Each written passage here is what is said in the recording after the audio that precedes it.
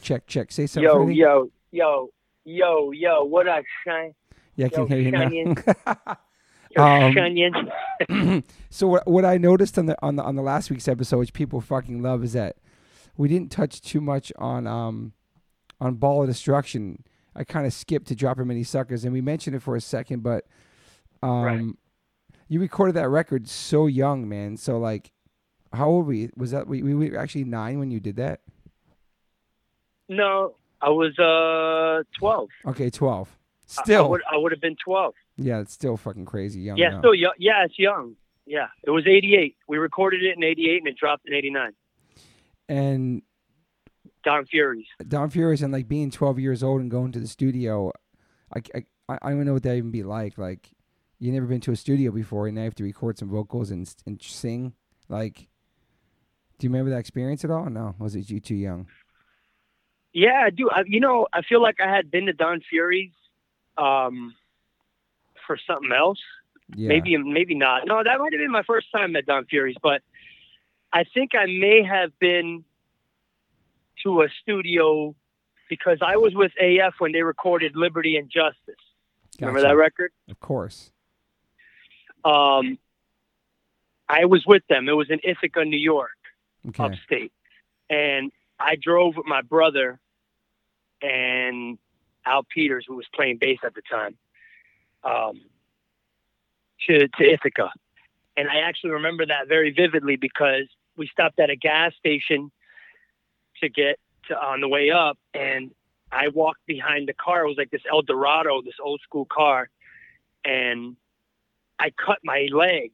I sliced my leg wide open on a rusty, on a thing like a rusty piece of metal that was sticking out of the car, Oh, and I shit. needed to go get stitches. Yeah, so we diverted and had to go to the hospital to get stitches on my leg. Fuck. But that was, I think, the first time I ever went to a studio. I'm pretty sure that was the first time. And then after that was Ball Destruction, Yeah, I which mean, was a little different kind of studio. yeah, but you're in your studio with your brother, like while he's recording. So are you really like, are you watching the whole process of it? Or are you just like a kid doing kid shit while it's happening? You know what I mean? Like Both. Yeah. Both. I mean, I think the process intrigued me even at that age. Yeah. But, you're also a kid. You're also a kid, so you get distracted and start doing kid shit, Yeah. But the process did fascinate me. And I played the gong on that record, by the way. You did? Yeah. Holy shit. I have credit. I'm a fucking professional gong player. Oh my god, dude. Do you remember what song that was for or no? It's on the record. It's like the end of it's like either the beginning or the end of the record where you Shit. I think it's the end. You Yeah. just hear the gong go like it's over, and that's me. Sick. Infamous. So but recording and doing vocals at that age, was somebody there like coaching you and stuff? We just did it. And these guys didn't coach me for shit. Mm. I wouldn't say they didn't coach me. But it was just basically like, hey, you got to yell this out. It's like, Yeah. how do you coach hardcore? I mean, I feel like no one in hardcore knows how to properly sing or whatever, yell. Yeah. So it's like, it's hard to really teach someone that. And you either kind of belt it out or you don't. It's like you either got it or you don't kind of deal. Mm-hmm. And I knew the songs because I've been around AF. So it was just a matter of like learning the lyrics or whatever. Yeah. And which were very, very simple. Basic, yeah. And very basic. And then just like belting it out as best I could. Mm-hmm. And I'm sure like Roger and Vinny encouraged me like, yeah, kid, yell it out. But Mm-hmm. the pressure is on because it's like, this is 2-track live. So there's no like, oh, that sucks. You're going to do it over and over and over and over again kind of deal. Yeah. It's like, you're going to kind of go for it. Time is money. And it's all like 2-track live, like wild style, like everyone's playing at once. Live It's like a live show in the Mhm. studio. Yeah. And you got to get the best out of like that round, Yeah, give it I all mean, you maybe got. you can go through the set. Yeah, you got to give it all you got. It's like kind of like, yeah, you're not going to go and edit it and Pro Tools, anything, none of that. Yeah. So, but that's kind of the fun of it too. Totally. And then that came out not too. How long after that did that come out? Before Drop Many Suckers. Of course, 89. So it would Wow. have been 3 years before. Okay. Yeah. And really not much happened, to be honest, after that. Like, Yeah. it was like what it was. It was like a novelty thing. I did it, bunch of old AF songs, some unused, some used. And I think it made its rounds, but it's not like I was touring in support of Ball of Destruction, you know? Mm-hmm. Yeah. It was like, Yeah. it was like kind of like just floated for a while, for a bunch of years. And like, it became this thing where it's like, oh, this little, like maybe a collector piece or whatever, where people are like, oh, this is Roger's little brother on this thing, you know? It's like, Yeah, like a novelty. Yeah, totally. yeah, it wasn't like we were an active. I mean, we did in the 80s, I did do a show where AF was supposed to play, and something happened and some of the guys couldn't make it. So it turned into a Madball show, and it was basically the Madball lineup. It was Roger on bass, Vinny on guitar, Will Shepler on drums, and me singing. And we did a lot of those Madball songs. Yeah. So I would say it's like New Rochelle. New Rochelle. Yeah. Yeah, I think it was Streets, New Rochelle, like upstate, you know? Yeah. And I think that would have been the first official or unofficial Madball show. And then there was very sporadic after that. It wasn't like, you know, we were active. It's like sometimes if like you Wikipedia something or whatever, you Google stuff, it's like, they were active since 89. It's like, no, I wasn't active, dude. I was 12 years old. You know, I was like, I was a kid, you know, I was like, yeah.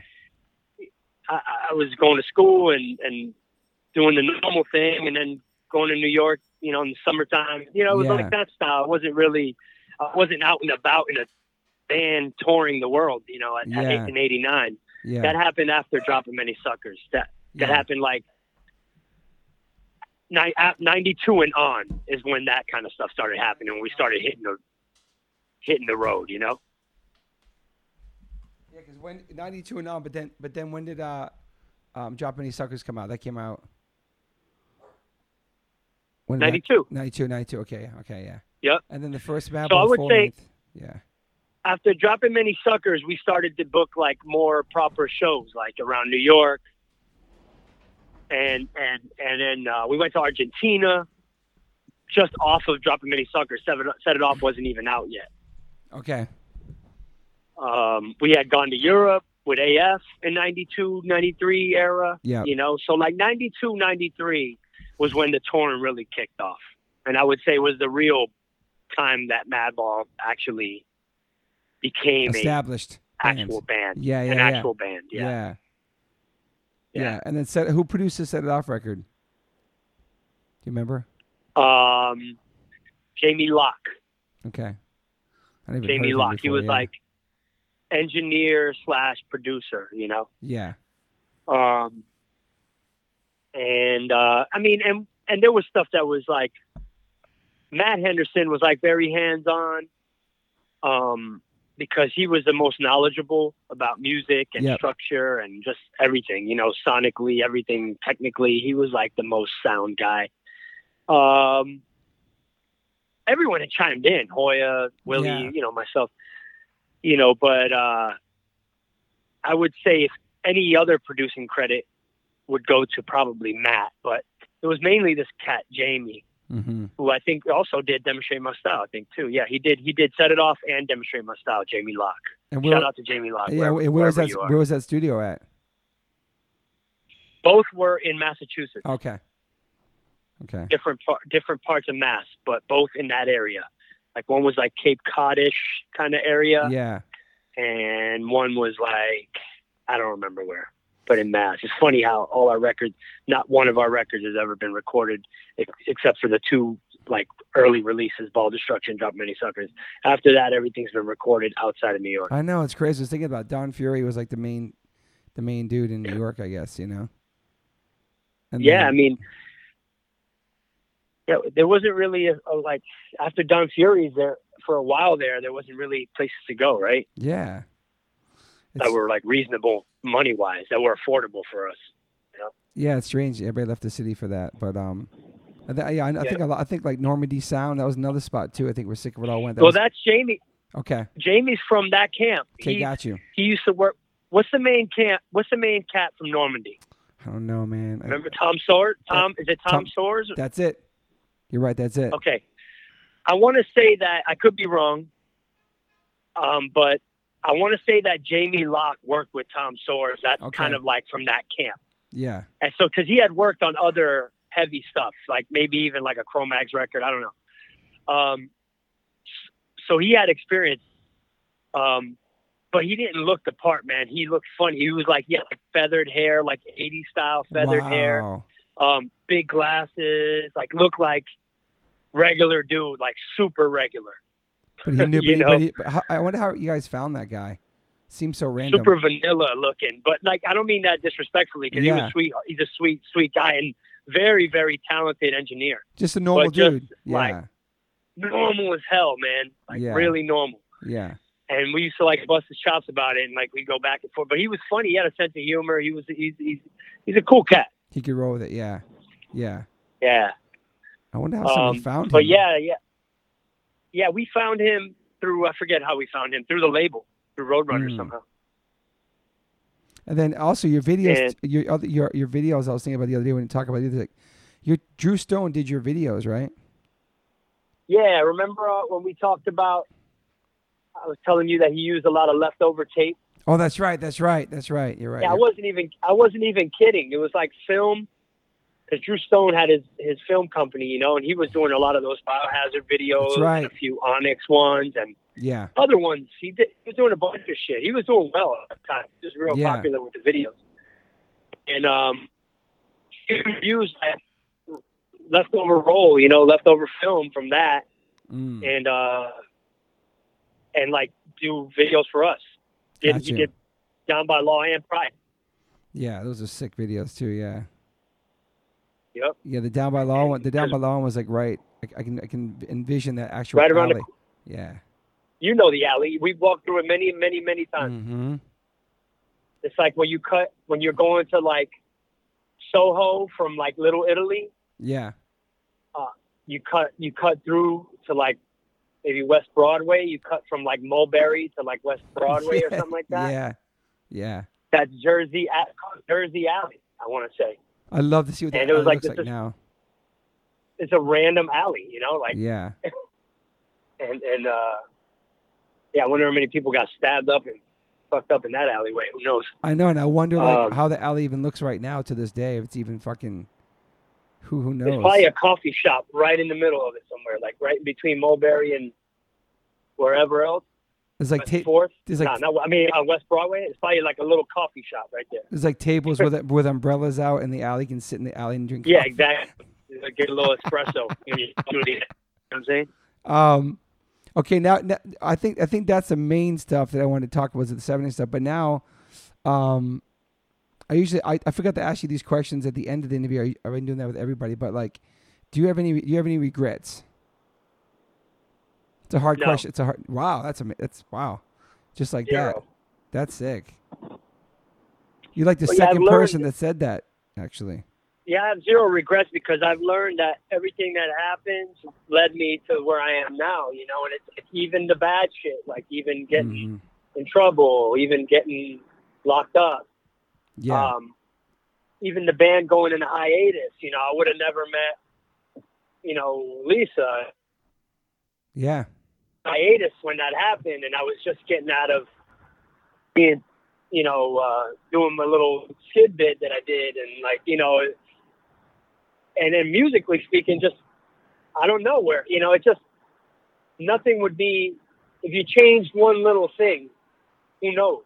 Change the whole course of everything. Yeah, correct. Yeah.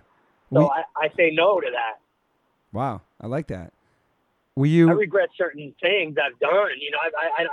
I feel bad about things I've done, like anyone. I knew everyone has their little personal regrets about this bad decisions they made or mistakes that they made, of course. But yeah, I wouldn't go back and change my life if I had the choice, because I wouldn't do that. Were you did you ever have did you have a lot of fear when you came out of your like vacation, when you came home from vacation? Did you have a lot of fear of going back there? Like, did you like I was fearless. Yeah. I was an asshole. Mm. Not to say that I'm a fearless person and I'm not afraid of anything. No, I have my anxieties and my shit like everyone else, man. The thing is, in that time period, I was in a different state of mind, and I was doing goofy shit even when I got out. Mm-hmm. So obviously I wasn't afraid to go back in. True. Because I wouldn't have been doing the stuff I was doing. Yeah. You know, I was doing, you know, some not, you know, I was living a lifestyle that was definitely not suitable for someone that's on probation, and definitely just not healthy in general for anyone. Yes. In every way, you know, it wasn't, you know, you're out and about, you know, trying to make money however you can, a little hustling, a little this, a little that, drinking, dabbling in this and that. Yeah. Yeah, man, it's a miracle that probation. It's an actual miracle. You know, somewhere along the line, I met Lisa, and that was a big help, because she started to steer me away from the streets, because I was head on in the streets. When I got out, I went full force. You know, instead of going backwards and going, oh man, I only did a little bit of time. Could have been worse. I could have hurt someone. I could have hurt myself. You know, and I did think about those things. It's not like I was like some cold-blooded, you know, cold-hearted person that didn't think about, you know, my actions or anything. It's just where I was at in my life at that time. You know, unfortunately, I just was in a funky state of mind, man. I was just like not ready to leave that sort of lifestyle, street life. Mm-hmm. Yeah. And did you feel like I wasn't ready? Is it maybe because you really had no issues in there and you made it through? Like, you held your own while you were there and you felt kind of invincible, maybe, or no? Well, I wouldn't say I felt invincible. I definitely held my own. Yeah. And I definitely did okay in there, you know, and that's because I carry myself a certain way. I'm respectful. Yep. But I'm also assertive if I need to be, you know. I give respect. If I get it, I give it, and vice versa. You know, I mind my business. I don't mess with people unless they mess with me. You know, I do me. I mind my business. You know, and those are like kind of the laws of like when you're in those situations. You know, and those are the laws of the street. You know. Yeah. You mind your business. Keep your mouth shut. You know, don't get involved in people's business. Don't be a rat. Don't be a fucking. You know, like simple shit. Yeah. And, you know, if you got to stand up for yourself, you do it in an assertive way where it's like people are going to go, oh, shit, this guy means business. Yeah. So I had all those things covered, not trying to big myself up. No. That's what it was. And so I was good. You know, I had my own, at one point I had my own phone, kind of, more or less. And, like, I was chilling, you know, but I didn't want to go back. I didn't necessarily want to go back, and I definitely didn't want to go back and end up going upstate, because I would have probably ended up going upstate and doing a couple of years because of violation. And, you know, I didn't want to do that, no.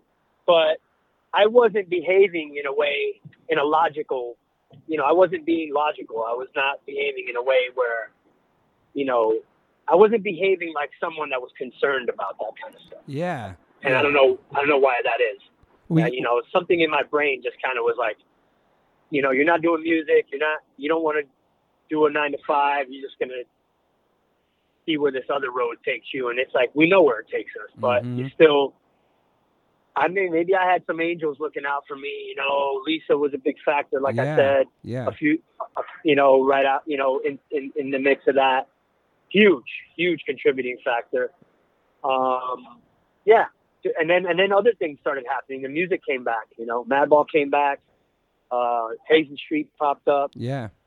And then those things slowly, gradually started pulling me away from that really self-destructive lifestyle that I was living in. You know? Were you scared? Were you scared when you had to go in there? And also, my second part to that question is, like, how soon after you find out you have to go, have to go there, do you have to get your shit together get before? sent. You know what I mean? Yeah, they give you time. Like you go to a bunch of things, and then you go to a bunch of like hearings or whatever. I knew what I was getting. I plead out to what I plead out to, so I knew what was coming. It was pretty clear cut. I knew, and then it was like, okay, your sentencing is such and such date. And then basically, when you do that, like, all right, they're gonna take you in, and then you start your shit. Yeah. So So you kind of know when you're gonna go and get cuffed and put in there. Because I was out fighting it. I was out on bail fighting my case. Okay. And like I sent you this picture the other day from the H2O Ice Cube video shoot, and you were so jacked. I wasn't sure if you were jacked before you went in or when you came out, but you were so jacked. That was before. Okay. That was right before. That was like, yeah. I think I was even during that video. I don't know if that had happened yet, but it was like in that time period. Damn. It was like, I think it was. I think actually the case was going on. And then soon after that video, I probably, ended up going in and doing my little skit bit, they call it. And then, but I was jacked as a motherfucker. Yeah. You were. To answer your question. Yeah, you were.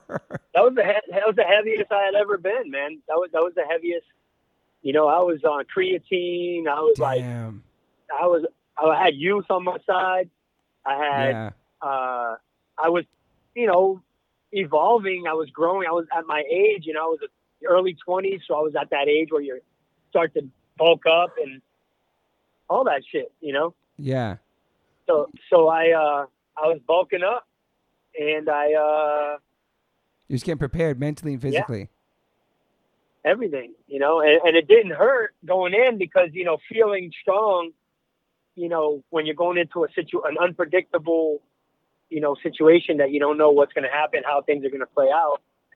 It's always, even psychologically, it's good, to feel like strong going into a situation. I mean, can you really mentally prepare yourself for that, or you just? No, you can't.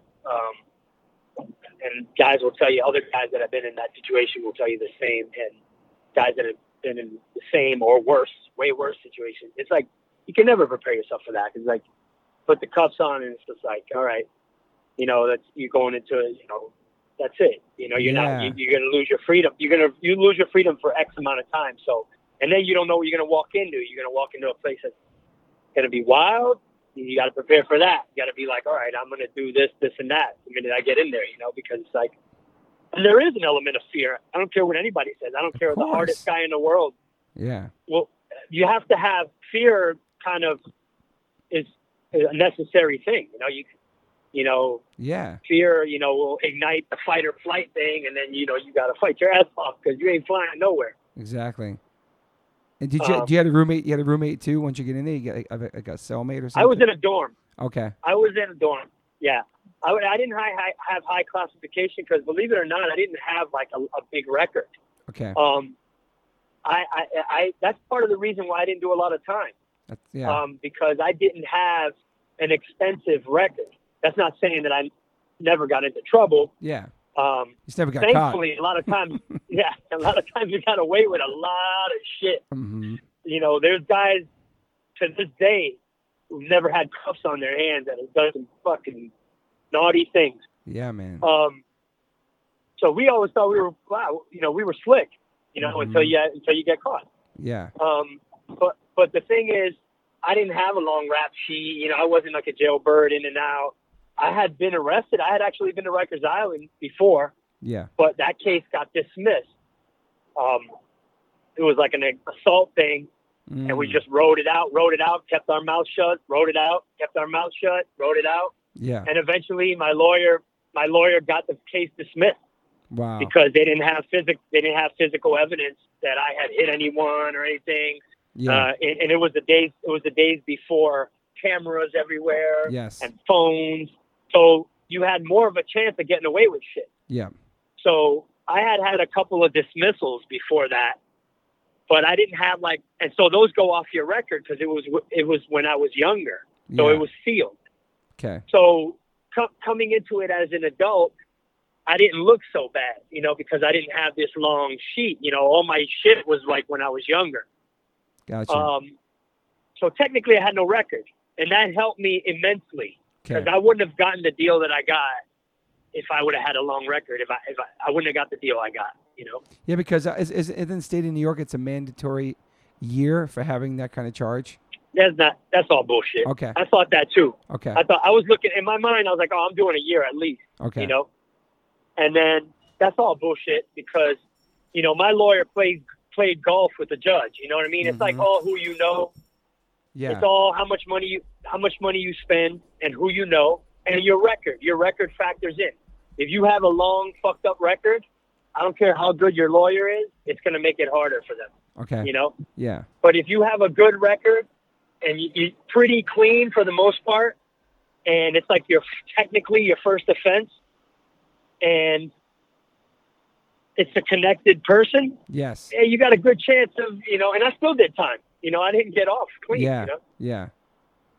But yeah, no, that mandatory shit, maybe now they're stricter with it, but they had some kind of similar thing back then, and I knew a lot of people that got the same thing I got for like similar thing. Yeah. You know, or maybe a little less, but I mean, because I had menacing on mine too. You know, I had a couple of things that they ended up pleading down. Yeah. They rolled it all into one thing, but I had a couple other things that could have been bad had I not had a good lawyer. You know. Mm-hmm. Fuck, man, it's crazy to talk about having a record, but you did have an actual record that the Hold It Down record came out right before you went in there, which was crazy because it's such a great record. Yeah. And then, did you guys even get my favorite? It's your favorite? Wow. I mean, I'm not one to like jock my own band, but No. if someone had to ask me if I absolutely had to pick one right now, in all our entire discography, I would probably have to. The one that comes immediately to mind is Hold It Down. That's awesome. Yeah. That's awesome. Yeah. Yeah, man, that record was amazing too. And it came out, and you were already in there, and it was like, fuck, man. Yeah. Everything about that record is real as fuck. Yeah, man. Yeah. not that any other record wasn't. No, I know. You know, all our shit was authentic. You know, 100%. all our shit was always. You know Yeah, better man. than most. You know, man. all our stuff is like, we lived it. We lived what we talked. You know, but. Yes. Hold It Down was especially accurate because, I mean, I was at the height of like being very street, you know, and being in that street lifestyle. Yes. So it was very, very, very accurate. And then that's when you and the Epitaph deal, and then that coming out. Were you super bummed it was coming out right when you're going in? You weren't even thinking about the record at that point. I was bummed. Yeah. Yeah, I was bummed, man. Yeah. I was bummed. And then I just had to focus on some other shit, you know. Yeah. I was bummed. I was bummed on a few levels. I was bummed that I you know, I had kind of sabotaged things a bit, but I was also bummed about the lineup we had. Like they were kind of soft, man. You know, like these guys like were all shook up about pretty much about everything. You know, like they were scared of their own shadows. These people, you know. Okay. And I'm obviously not talking about Hoya. That's my road dog. I'm talking about other guys that were involved in around that time. Yeah. You know, they were like scared of their own shadow, you know, like they the fact that I had gotten in trouble, the fact that we rolled a certain way. And then just, they weren't even road people. So it's like we were destined and we were doomed, you know? So I was not just bummed about the part that I played in it, but I was bummed about the whole situation. You know, I was bummed about, these guys weren't committed, and that's kind of really what threw the monkey wrench in ultimately, because the band was still technically together when I went in, and the plan was for me to come out and go full steam ahead. Yeah. And then when I came out, you know, everyone was like on a different page. Gotcha. That point. Got you. And so that just like bummed the whole situation out across the board, and the label was in a different state of mind, and you can't blame them in a lot of ways because they're like, what the fuck, man? We just put a record out and the fucking singer's in jail. What the fuck? You know, I don't blame him. But I'm not saying it was cool, but I'm just saying, but lyrically and everything you said, you were singing about, it made sense that it didn't make sense, but it's not surprised. I mean, you were singing about, you're singing about stuff, and then they put a Hold It Down out, and then you're in jail. But like, I mean, you're living what you're singing about. You know what I mean? Yep, so it's too like, much. Yeah. We were too real for our own good, man. It's crazy. Literally. And so that record, did that record. But then you you definitely toured on it when he came out of there, though, right? I remember you did. Yeah. Tried to. Brief. It was like the farewell tour. Oh, that's right. Yeah, we did. We did a farewell tour. Because when I came out, we realized that things were like imploding, you know. Okay. And so we booked a series of tours, and we called it the farewell tour, and that's when Mitz came in, and which you know, Mitz ended up being in the band for 15 years or whatever. But crazy. Mitz came in then. Did Riggs come in then too? Riggs, yep, and Riggs. Yep. Yeah. Oh no, Raj did the farewell tours. Raj was the guy that played with Agents of Man. He's a Jersey cat. That's right. That's right. He was a drummer for Agents of Man. Yeah. And we got to meet him and befriended him, and then we threw him in there, and he did a bunch of little things with us in Europe and Japan. But Rig came after him. Yeah. And for the farewell tour, what was your mindset like? I'm not going to do. It was over. It was a wrap. It was a wrap. Yeah. And we were wild on that tour, man. We were literally living like this is our last tour. Mm-hmm. And what were your thoughts you're going to do after that?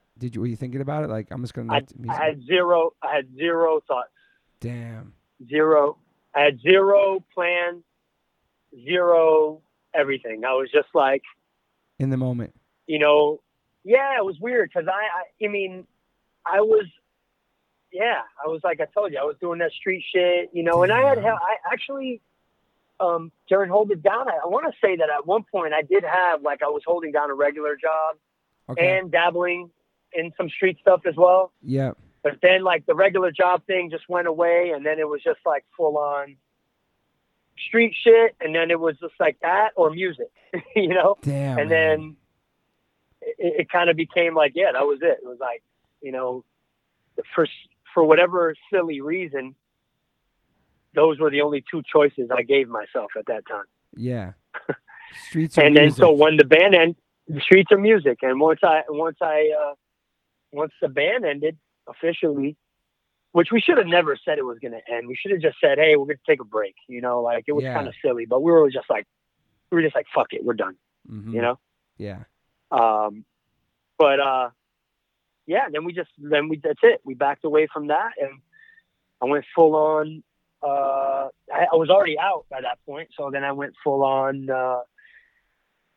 living the street lifestyle. Just hustling to get by. And how many years was that? Partying all this every night. Yeah, I lasted a little while, but then in that mix of that, I met Lisa, and she kind of saved me, man. Because right after I met her, Hits passed away, and then Boston Mike passed away, and those were my road dogs, in a lot of ways.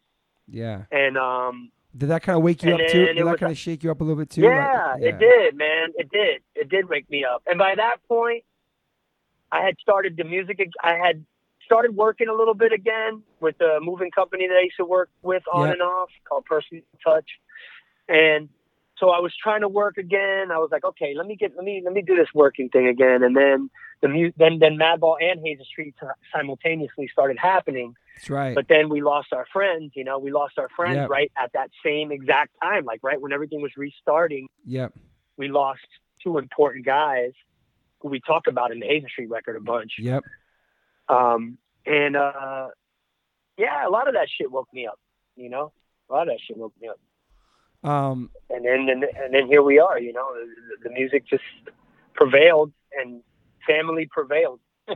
Yeah, I think, Lisa and then the band, the music pretty much, those two, Lisa and the music really saved you, man. Eventually Lisa and I got married, and, stop being in that environment so much. And then, And then now we have two beautiful kids. And so, I'm grateful. you left New York, which was, I think, really good for you too. You know what I mean? Yep. But you kept Yep. going back for a second. You would move and come back. Yeah, I'm me. I'm back and forth. Yeah. I'm here, I'm there, I'm everywhere. I'm a nomad Yeah. of sorts. Do you think you could live in New York again? Yeah, I can. I mean, I don't know if I can afford to again. Yeah. But I can. I mean, there's still a good energy there. It's different. It's gotten a little too hipstery some areas for my taste, but there's still a good energy there. It's still New York, man. It still has a certain vibe about it. It's still the mecca of a lot of things. Yeah, you probably live in Brooklyn, right? Yeah, you lived in Brooklyn, yeah. I lived in the last place I lived in was mostly in Brooklyn and Greenpoint, all throughout Greenpoint. So that was kind of like my home, I heard that. I heard that's like totally different too now too. There's sections of it that are like still neighborhood. Yeah. Like neighborhoodish still. Yeah.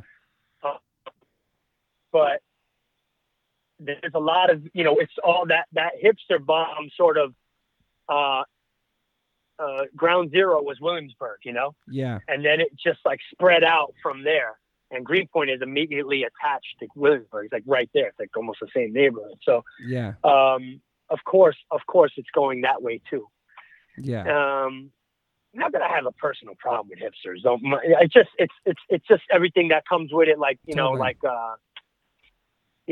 now there's like all the Whole Foods and everything. And I shop at Whole Foods, mind you, but still, it's like all these little neighborhoods that used to just be like cool neighborhoods, mom and pop, now have Dunkin' Donuts and Whole Foods. It's like, and it just comes with that whole culture. So it's totally. like, it's on one hand, it's cool because the city's, safer and improving in some areas, but like, it's also like takes away from the grit. Yeah. You know? Yeah. It doesn't feel like the same scary city. It doesn't, I don't know. It doesn't have that vibe to it when you go there. When you it's a weirder place now. It's a different place, but I mean, I could live there again, and I certainly never know. You might see me there again. I love that place, but yeah. Where I'm at now is laid back and chill, and it makes more sense for both financially and family wise. Yes. Yes. It's just more laid back and more affordable, and just like I can take care of my family better, and family. There's other family around, so yeah. Your whole family's out there. It's awesome. And also, split up. Yeah, but they're in the same state, right? Yeah, they're deep out here. Yeah. We talked about it, but I guess I never found the recording of it. But we definitely talked. I know you hate the word foodie, but like you're definitely a food person. Like you're not just some guy that settles for like, even on tour. Like you find the best restaurant. Like you find. I'm not sure if you like that with coffee. That's how Rusty is, but like. You're very a food person. Like you really like. I'm a coffee snob too. Okay. Ask Rusty. I'm a coffee snob too. I'm not as bad as him. Okay. But food shit. I'm not as bad as him. Yeah, food I am, man. Over the years, I don't know. I ate like shit like the rest of us when we were younger. We all used to eat garbage, running around in the city, pizza, this, that, the hot dog, ramen noodle. It's like, you eat garbage when you're a kid. I mean, I ate good food growing up because my mom cooked really good Cuban food, so I was lucky there. Yeah. So my mom was a good chef, a good cook. She really made certain dishes really well. So I was fortunate in the Cuban cuisine department. Nice. But I really, my palate was limited. Like I didn't know a lot of other cuisines. And then obviously Italian became a big one, living in New York, being around that culture, being around friends that are, Italian background, being in those neighborhoods, that became and then that kind of started to open me up to a lot of things, Indian food. And then, I don't know, it was like slow at first, but at one point I just started becoming more like, and it was probably happened with Lisa, her and I just started going to better places to eat. And we switch from like shopping, generic stuff to like organic stuff. Yeah. Um, and so that sort of helped because now we know quality versus quantity, No, totally. Yeah. and like, non-GMO. I mean, we've been shopping like organic and non-GMO, all that shit, like for a long time now. Yeah, you have. Obviously weren't the first people to do it. I mean, there was a whole, people have been doing that forever, but it still wasn't as trendy as it is now. But like we've been, not to say we're vegan, all that, who knows? That might be a step later in the future, but we still eat protein. We still eat meat and whatever else. And I was, fish. I'm more of a fish guy than anything, but, yeah. But you're conscious of what you put in your body. You're conscious. But we're conscious, I mean, could we be better? Yeah, of course. And then on the road, it's hard. It's rough because you know how the road is. Really hard. You're working with whatever is in your environment, so you gotta really work. But basically, yeah, we are conscious of what we put in and that's one part of it. But just in general, eating out, I try to find places that have like more quality ingredients, cleaner food, and just better tasting, better food. Yeah. I mean, I guess if that makes me a foodie, then so be it. But do you cook food? Do you cook a lot? Hell yeah, we cook a lot. We cook all our kids, all the meals at home. I mean, we still eat out from time to time. But you cook because we enjoy the whole. Yeah. Yeah, I cook. And Lisa cooks. We both cook. What is some shit? What is like your best shit you cook? Oh man, I don't know, man. What's the best stuff I cook? What's your shit like you love making and you kill it? I kill everything I make, man. I'm a fucking chef. Watch out, Tall Ronan. Watch out, Chef Tall. Yeah, watch out, Tall. No, I honestly wish I could. Tall, shout out to Tall. He's the man. Best. What a great guy. Yeah, great chef. Crossroads. But more importantly, a great human. Yes. I would love to learn from Tall, man. I would love to. I actually hit him up all the time. I'm like, hey, how do I make a gluten-free, dairy-free, this and that? Because my house is pretty much dairy and gluten-free. Sick. Like I do oat milk for my coffee and shit like that. Yeah, fuck with that. Yeah, I fuck with that. So good. But because dairy, we all know that's not really good for you anymore. Nah. I mean, there's a lot of shit that's not good for you, but there's some things that are not good for you that we still partake in. But anyway, we try. We try. We make an effort. But it's actually also because of my daughter. My daughter has allergies to some of the shit that's terrible for you, which is maybe for the best for her. I don't know. Yeah. Like she has a strong dairy allergy and a strong gluten allergy, wheat. Okay. And so my house is pretty much dairy-free, gluten-free. And then, so we work with that, if we do pasta, we use brown rice pasta. Awesome. And it's delicious. You would never know the difference. We've made pasta dishes for people and then they don't know the difference between regular durum wheat, whatever Italian pasta versus this brown rice pasta. They don't know the difference. That's sick. Yeah. But it's all the sauce. It's all how you make the sauce, and everything else, But no, we do okay, man. I like cooking, and Lisa enjoys cooking, and we enjoy doing cooking for our kids because we know what they're getting. We know it's organic. We know it's made by us. We use the best olive oil. We use the best ingredients. Healthy shit. Yeah. Yeah, healthy shit. At least we try. We still eat meat, so that's there's arguments on both sides of that, but it's probably not the best. But we also don't eat it like in abundance either, So it's like you make Cuban food moderation. Too. You cook Cuban food. Hell yeah, beans. Actually, Lisa makes better black beans than I do. Oh shit. That's kind of a shame. I'm kind of ashamed to say that, and I'm the Cuban one. Yeah. She just has a way of making them where it's like she kills it. You make it. I'm sure you're a good Italian food cooker for some reason. I don't know why. I am. Yeah. I am. I do good Italian stuff. Hanging out with Stigma. Yes. Lisa does as well, though, man. It's crazy, and we learn every day. We try, we experiment, and try to expand so the kids don't get bored with stuff. Yeah. Yeah. And yeah, but with the whole foodie thing, yeah, man, I've become a bit of a food snob, and just I guess it's part of just growing up. Yeah. You know, growing up and getting sick of eating garbage all the time on the road. Mm-hmm. You know, some people just don't mind it, but I'm of the school of like I want to find quality. You know, you know, even in a weird small town or little village town or somewhere. something. Yeah. Yeah. You like anywhere, you seek it out, and you take a mission to go there, right? To get there. Hell yeah. Yeah. I was like, what's the best place around here? It doesn't have to be like Michelin starred or whatever. It could be like mom and pop, but just quality ingredients, like local, like clean, you know. And in Europe, you know, a lot of stuff bio, you know, which is organic. Yeah. So, yeah, you get lucky out there, man. You find some real gems. Yeah, you know? Rusty does that too. He scouts it out every day. He'll walk 10 miles in a blizzard for like the best cup of coffee. Oh, Rusty's wow. He's next level. He's next level. I thought I was like into hardcore shit. I thought I was like, yeah, you know, I don't know that a lot of hardcore kids, you know, bands do this kind of shit that I do, but like, then I discovered Rusty is the same way, but next level. Really, you know? dude. I know, man. He's like, next level, you know. He's scouting. But I'm the same with. Go ahead. Yeah. Oh, go ahead, bud. I'm sorry. I was going to say, he's scouting out coffee for the Persistence Tour in January. He's already finding coffee spots in every of those cities, bro. Yeah, he's crazy. Like, that's what I mean, next level. Like, I haven't thought about, I don't even know what the next city is that I'm going to right now. You know, it's like, this motherfucker's got a map with, like, coffee spots, little fucking pins.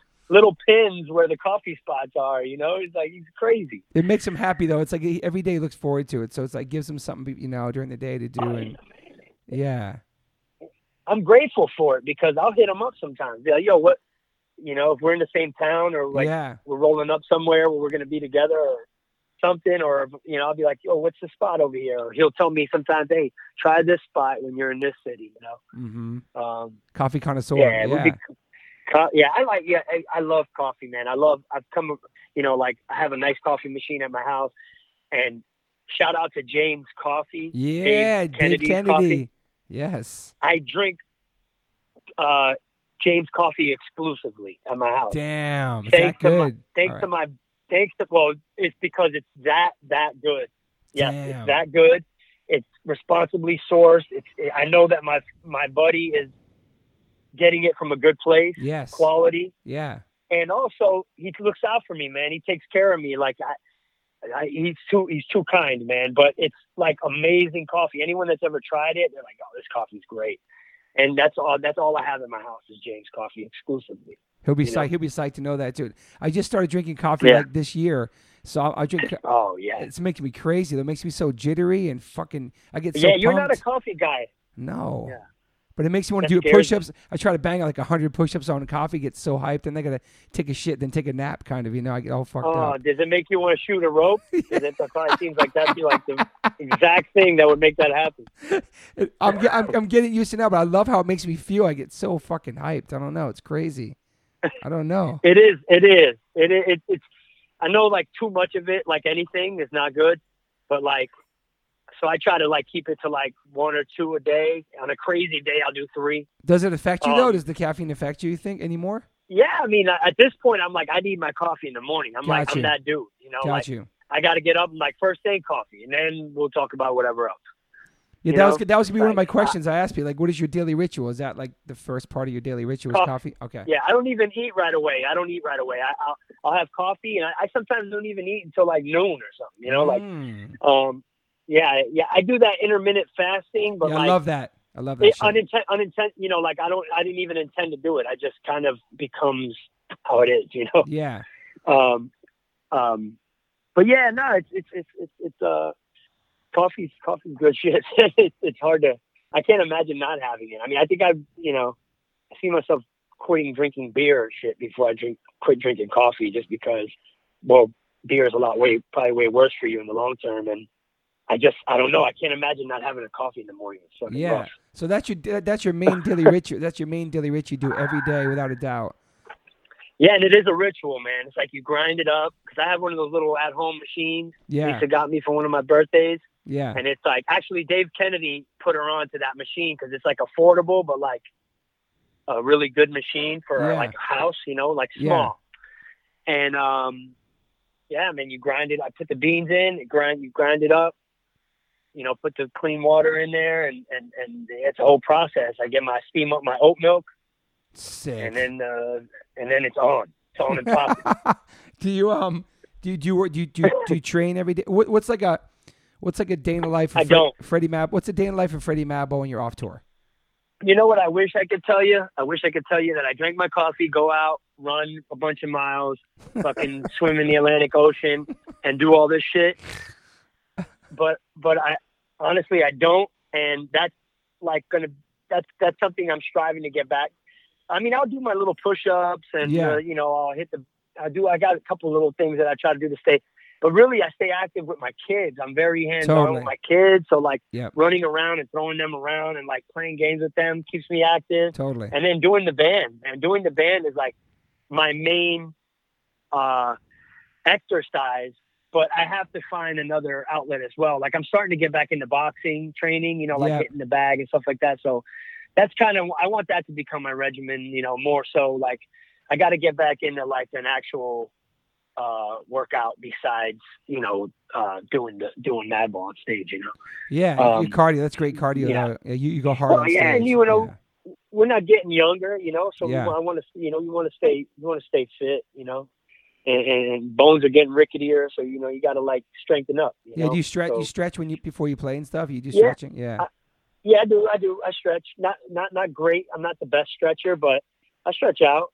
Yeah. I do some stretches and, try to get a little flexible. And you pretty much run the band. You're like the manager, basically. Is it just you that takes care of all the shit mostly? I am. Yeah. Yeah. For a long time. It's crazy to think that. For a long time. Yeah. It's crazy to think that because back in the days I used to hate that part of it. Like I didn't want to be involved in like the business side or anything, and like how that goes. Yeah, man. And but like I had to be that guy because all the responsible people ended up moving on with their lives, and then it was like this void, and then it was like we had friends that were helping us that did a great job, but then they moved on with their lives. So it's like somebody has to fill that void, and it's like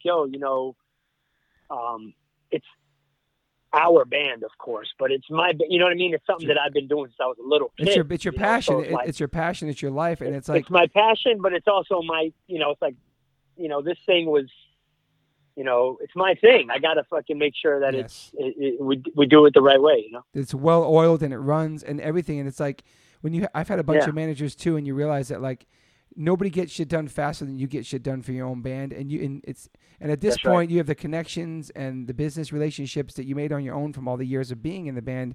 And you don't need somebody coming in there that's going to fucking take a percent and then take fucking longer. Like, you want shit done now. I know exactly how it feels. You're very hands-on, and you want to get shit done. Yeah, man. It's like... Well, you want to get it done, and you want to make... And you learn along the way. I mean, I've made some wrong decisions, some bad decisions. I've, made some poor choices, like with anything in life, you learn. But I've also learned good business tactics, and I've also... I've learned a lot from other people, that I've dealt with, like people from labels that I ended up becoming friendly with, managers that I ended up becoming, tighter with. And like when you get into that business realm, and I hate to say that because people might get bummed to hear like that there's a business side to this, but there has to be a business side to this, because I can't go up to I can't go to Wells Fargo and say, hey, I'm pretty good at jumping around like a moron on stage. So can I skip my mortgages this month? Like, it's so that true. Doesn't happen. I know. And I'm not the Rolling Stones where like, oh, let me open up my mail. Oh, look, there's a fucking $3 million check that's from, BMG. Word. Ain't happening. So, you gotta become kind of savvy about your shit. And be on top of your business. And I actually find things about it that are enjoyable. Like, for a person that never liked that side of it, I actually got to, there's things about it that I like, because I it's in our own best interest. It's like, I'm trying to, it's for the team. So it's like, nobody's going to do a better job than you, especially if you have somewhat of an idea of what you're doing and a goal and a vision, But especially at this point, this is like your career. You've been doing this for fucking over 25 years, longer than that. And so like, this is what you do. And like This is our career, man. Yeah, This exactly. People Yep. don't understand, like, you can still have fun and be you and be real, and these are your lyrics and Yep. this is the way you live, and also make money from it. Doesn't make anything. It's just, this is what you do. And people have to try to figure out, like, separate that. I don't know. No, I have to make money from it. I mean, it's actually scary sometimes because you know how it is. We live check by check, and it's Yep. like, you know, it gets scary. Like if, you know, I try to take a lot of time off to be with my family because I want to watch my kids grow up. Yes. But it's like, I get to a point sometimes where I'm like, man, we're in the red. I got to go out there and play some shows because we got to eat, you know? Yeah. You know, but, you know, hopefully along the way we pick up some other revenue streams and connect it to what we do. And like, you know, we just keep doing what we do. And, you know, I got a few ideas, a couple other tricks up my sleeve too, you know, but like, yeah, man, this is it's essential that we make money doing this. It's no longer just about having fun, which it is about having fun and getting something out of, you know, out of your system. But it's also, it's important that you come home and you're able to take care of your family. Yeah, 100%. And do you try to balance when you're home? Like, I'm gonna spend this much hours on Madball stuff today. Then I'm gonna then have to be back in dad mode. Like, you try to balance it all when you're home. I'm sure. Man, I probably, the ratio is probably way more in favor of family than work or business, you know, Yeah. or Madball. Yeah. You know, which maybe I might have to, you know, balance that out a little more too, because sometimes I switch off and I'm in dad mode. But then I got to remember that I'm not only just performing with Madball, like I'm running the shit. So yeah, I got to switch back in. I got to switch back into fucking Madball manager mode kind of shit, yeah. you know. And I do pretty good at it. I've managed to find a method, you know, in all of it. Yeah. But yeah, man, it's not an easy task, but I'm grateful at the same time for the freedom that it allows me. And like, yes. You know, my job allows me a lot of freedom when I am home. And like, because when you're home, I run my own, you're off. Yeah, I run my own business, so I don't do any tour I don't want to do. Yep. And I do, you know, but you still have to work a certain amount. You guys, yeah. And it's not just, and it's just about me. I'm thinking Hoya, I'm thinking everybody else, you know, they're looking, everyone has bills and kids and whatever. So it's like, we have to work to like take care of ourselves, you know? So, yeah. I just have to balance it out. You know, it's a balancing act. You've been doing a really good job doing that, though, balancing family and that. Thanks, it's very hard. Yeah, you as well, man. Thank you, man. Yeah. Okay, one of the last questions is I always ask people, are you optimist or you're a pessimist? But I pretty much know. I think you asked me, but I want to say optimist. I have pessimistic moments where I go, you know, and I'm thinking like the worst, you know, even health wise, whatever, you know what I mean? Yeah. Like, something happens, I'm like, oh, I'm dying. You know what I'm saying? Like, yeah. And you can relate to that. Oh, hell yeah.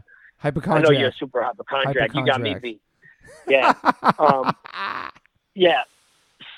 So, but you know, like anyone, you know, you got your shit, you know, everyone has their anxieties and their things and whatever, but like, so you go through these, you know, waves and these moments, you know, and these phases where I think everyone goes through these pessimistic phases and moments. And especially with the way the planet is right now, and the government, all that shit, dude.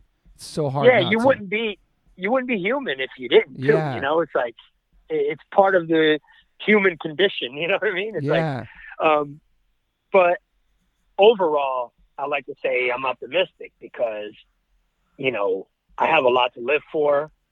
You know, I've done pretty good considering the hand I was dealt in certain areas. Yep. You know, but I've seen people that were dealt way worse hands as well. You know what I mean? So I'm also lucky too, but like, you know what I'm saying? Like I could have gone a lot of different ways in my life. My life could have, you know, the crossroads, you know, I could have turned down the wrong street, you know? Yeah. And I think, I've been fortunate in the area of music and also in the area of family. And like, you know, so I'm very grateful and I try to be optimistic about, you know, all that stuff and about, you know, the future of both, you know, family and music and all of it, you know, it's like, so yeah, I would say optimistic, you know. I love that you're like not on social media, like you're totally off the grid. I love that so much. Yeah. That you just do your thing, and like you've always been like that. Just pretty Well, private, pretty private, So I am. You know that. I don't have my own. I mean, Madball has an IG. Yeah. I have guys that help me with that, but sometimes I'll like those guys are also busy and they have a life, so like I gotta like handle it too. I gotta get on there and like get active. And that comes with the territory, comes with the job. Yeah. And I don't mind it, like it's cool. I appreciate that people are checking in and like seeing what we're up to and like it's cool for that thing, it's like that's the cool part of like social media and like internet is like the communication aspect. But there's a dark negative side too that it's all the herb shit, the fucking keyboard warrior shit and all that fake shit. Yeah. But we all know that's all bullshit too. Exactly. Those are the same people that never show their face in the fucking show or anywhere. You know what I mean? So it's like 100%. It's like, you know what, man? You have zero credibility in life. So I'm not even going to speak on it. You know what I'm saying? Yeah, exactly. Like, but yeah, that's there's always a dark side to everything. But the upside is that, man, you can post something and somebody in Indonesia will see it in like seconds. Yeah. It's like, it's cool. It's cool. So there's things about it that are cool. You inform people on what you're up to, and but I don't get off on it like some people do. Yeah. Like I don't need pats on my back. Yeah. Like, I don't need like reaffirmation. Like I don't need, I'm not in it for that reason. I'm in it strictly to like communicate with people that are supporting what we do and like that. You know what I'm saying? Yeah. Like I don't need any other kind of attention really. Like and I am private. Like I am private about like my family and like my shit, I love that. I'll speak on certain things in interviews, but like, I'm not going to give you my address to my house. Yeah. Freddie, do you fuck with any Netflix? You have any Netflix shows you're watching right now? Anything you fucking with? Netflix, yeah. Like a what was the last thing I watched on Netflix? I love a lot of shit, man. I everything from documentaries to like, if it's a cool show, like even that Stranger Things show, that was awesome. Great. Like, all the narco stuff, I'm into all that. So sick. That's like a given. That's a given. I fuck with a lot of Netflix shit. I saw that Dave Chappelle stand up recently. That's a Netflix. Shit's awesome. Fucking amazing. I love Dave Chappelle. He's crushed everybody, dude. It was so good. He killed it. He's so smart. Such a fucking talent, man. He's great. What about the new Woo series on Hulu? It's really good, man. Yeah, I fuck with that. I'm a hip hop kid, so like anything hip hop, anything like that, I fuck with. I like all kinds of shit, man. I watch that show This Is Us. The show This Is Us? Love that shit. I get super emo watching That's that my shit. Yo, Freddie, I cry every fucking time. Yeah, like a little bit. You fuck with This Is Us. I love that shit, dude. It's so good, love man. That shit. It's so heavy, man. It fucks me up every time, man. Hey, G's have feelings too. You know what I'm saying? Yeah, man. It hits home, man. It does, dude. It talks about family, like fucking, everything. Happy, sad, all the fucking traumatic shit, that happens in life. It's like, it's brutal, man. Sometimes it's just really, really, it's a really fucking cool show. It's a really cool show. But I mess with everything from like crazy violent shit to like family shit to like everything, man. I'm pretty open minded, like with music, with that. And what about your politic game? You follow politics at all? Or you pay attention to it? I hate politics. I hate politicians. Word. I only got blinded a little bit, like when Obama came. Like I like the idea of a different face. I like the idea of someone other than some old white fucking, pedophile as like the face of the, presidency, Yep. And like, I like the idea of Obama. I like the idea. And he's a very smart dude and spoke well and was like current and like cool. And so I kind of was riding with him at that point because I just wanted something different. But like in the end, he's a politician. Yes. he's in the government, you know, he bows down to the money like a lot of people do. And it's like, it's all the same game. So I just stay away from politics and religion. All that shit is all corrupt and fucked up. You know, it's all corrupted by the green and power and greed. And that's it. That's my stance on it.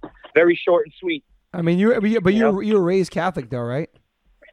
I was raised Catholic, but Me too. I don't claim it anymore, man. Yeah. I don't claim. I mean, I have Catholic tattoos. I have, you know what's up. Yeah. And there's things about the culture that I respect, but ultimately, like, organized religion just, you know, separates people, like, you know, and there's nothing wrong with the faith part of it. And if it like makes you strive to be like positive or a better person, that's great. But I just don't like the money politics of it and the power that's given to, you know, basically, you know, people that shouldn't have that much power. You know? Yeah. You know, and that happens with politics, government, and that happens with religion, man. You know, and that happens with a lot of other shit too. Yeah. But that's my stance on it, man. I love that. I'm a rebel, dude. You know, we're hardcore kids for a reason. You know, we're rebels. We're not fucking politicians, you know? Yeah. Well, I love that. We covered a lot of shit this time. This is our part 2, ladies and gentlemen. Awesome. I'm sure we're gonna have Look a out for part 3, part 3, and part 4, and 4, and then 5. And so, coming soon. And so, people are asking since last week, what's up at the Hazen Street? And you had mentioned on the original one that there is a couple of songs floating around, some songs you did vocal for. Freddie actually sent me this track that was really awesome already. I remember you sent me that a little while back. So there's definitely something we could do, man. We've been talking about, even if it's just an EP or something, or, you know. Yeah. So that's something that a lot of people are asking about. I played that track from Mackie too, real quick, and he was loving nice. It. All right, cool. Yeah. So I think we can do an EP or something, man, and see where it goes. You know. I agree, and people want it, and I think it's perfect time because the other one's so fucking over. I don't know, year 2003 that came out, or 2004, 15 years ago. It's fucking crazy, man. It's been a while, brother. It's been a while. We gotta revisit that. And I love that record. So proud of that record. I love that people still hit me up about here. it. My kids love it. Oh, that's awesome. My kids love it. Yeah, I gotta crazy. I gotta keep it 100. Max told me the other day, he's like, I love Hazen Street better than any of your other shit. So Max, like, he grew up on that shit too. He's like, I like it better than H2O. I'm like, cool. That's awesome. Yeah, so like, that's awesome. My kids love it too, man. Lisa like had me play it for them, and like they asked for me to put it on. They're like, put that on, put Hazen Street on. It's amazing. I'm so proud of it down their throats. I'm so proud of that record, and yeah, we should definitely do more. I love playing those songs live still too. It's fucking a blast, man. Oh yeah, it's amazing. It's a great time, man. We, you know, the energy, you and I, and the whole band. It's awesome. Well, fuck, man. All right, well, Freddie, thank you again for your time. I love you, brother. Man. Thanks for being a part of my life. I love you too, man. I love you too. Hopefully, I'll see you out there somewhere soon, probably on the west. All right, brother. All right, take care. All right, brother. Bye. Thank you. Bye. Hey guys, thanks for listening. Please rate, review, subscribe. If you haven't subscribed yet to this podcast, please do that. And whatever platform you are listening to this on, I'm glad you found me. You can rate me and review me on there also. So thank you guys sincerely for the support. I cannot wait for you guys to the next one.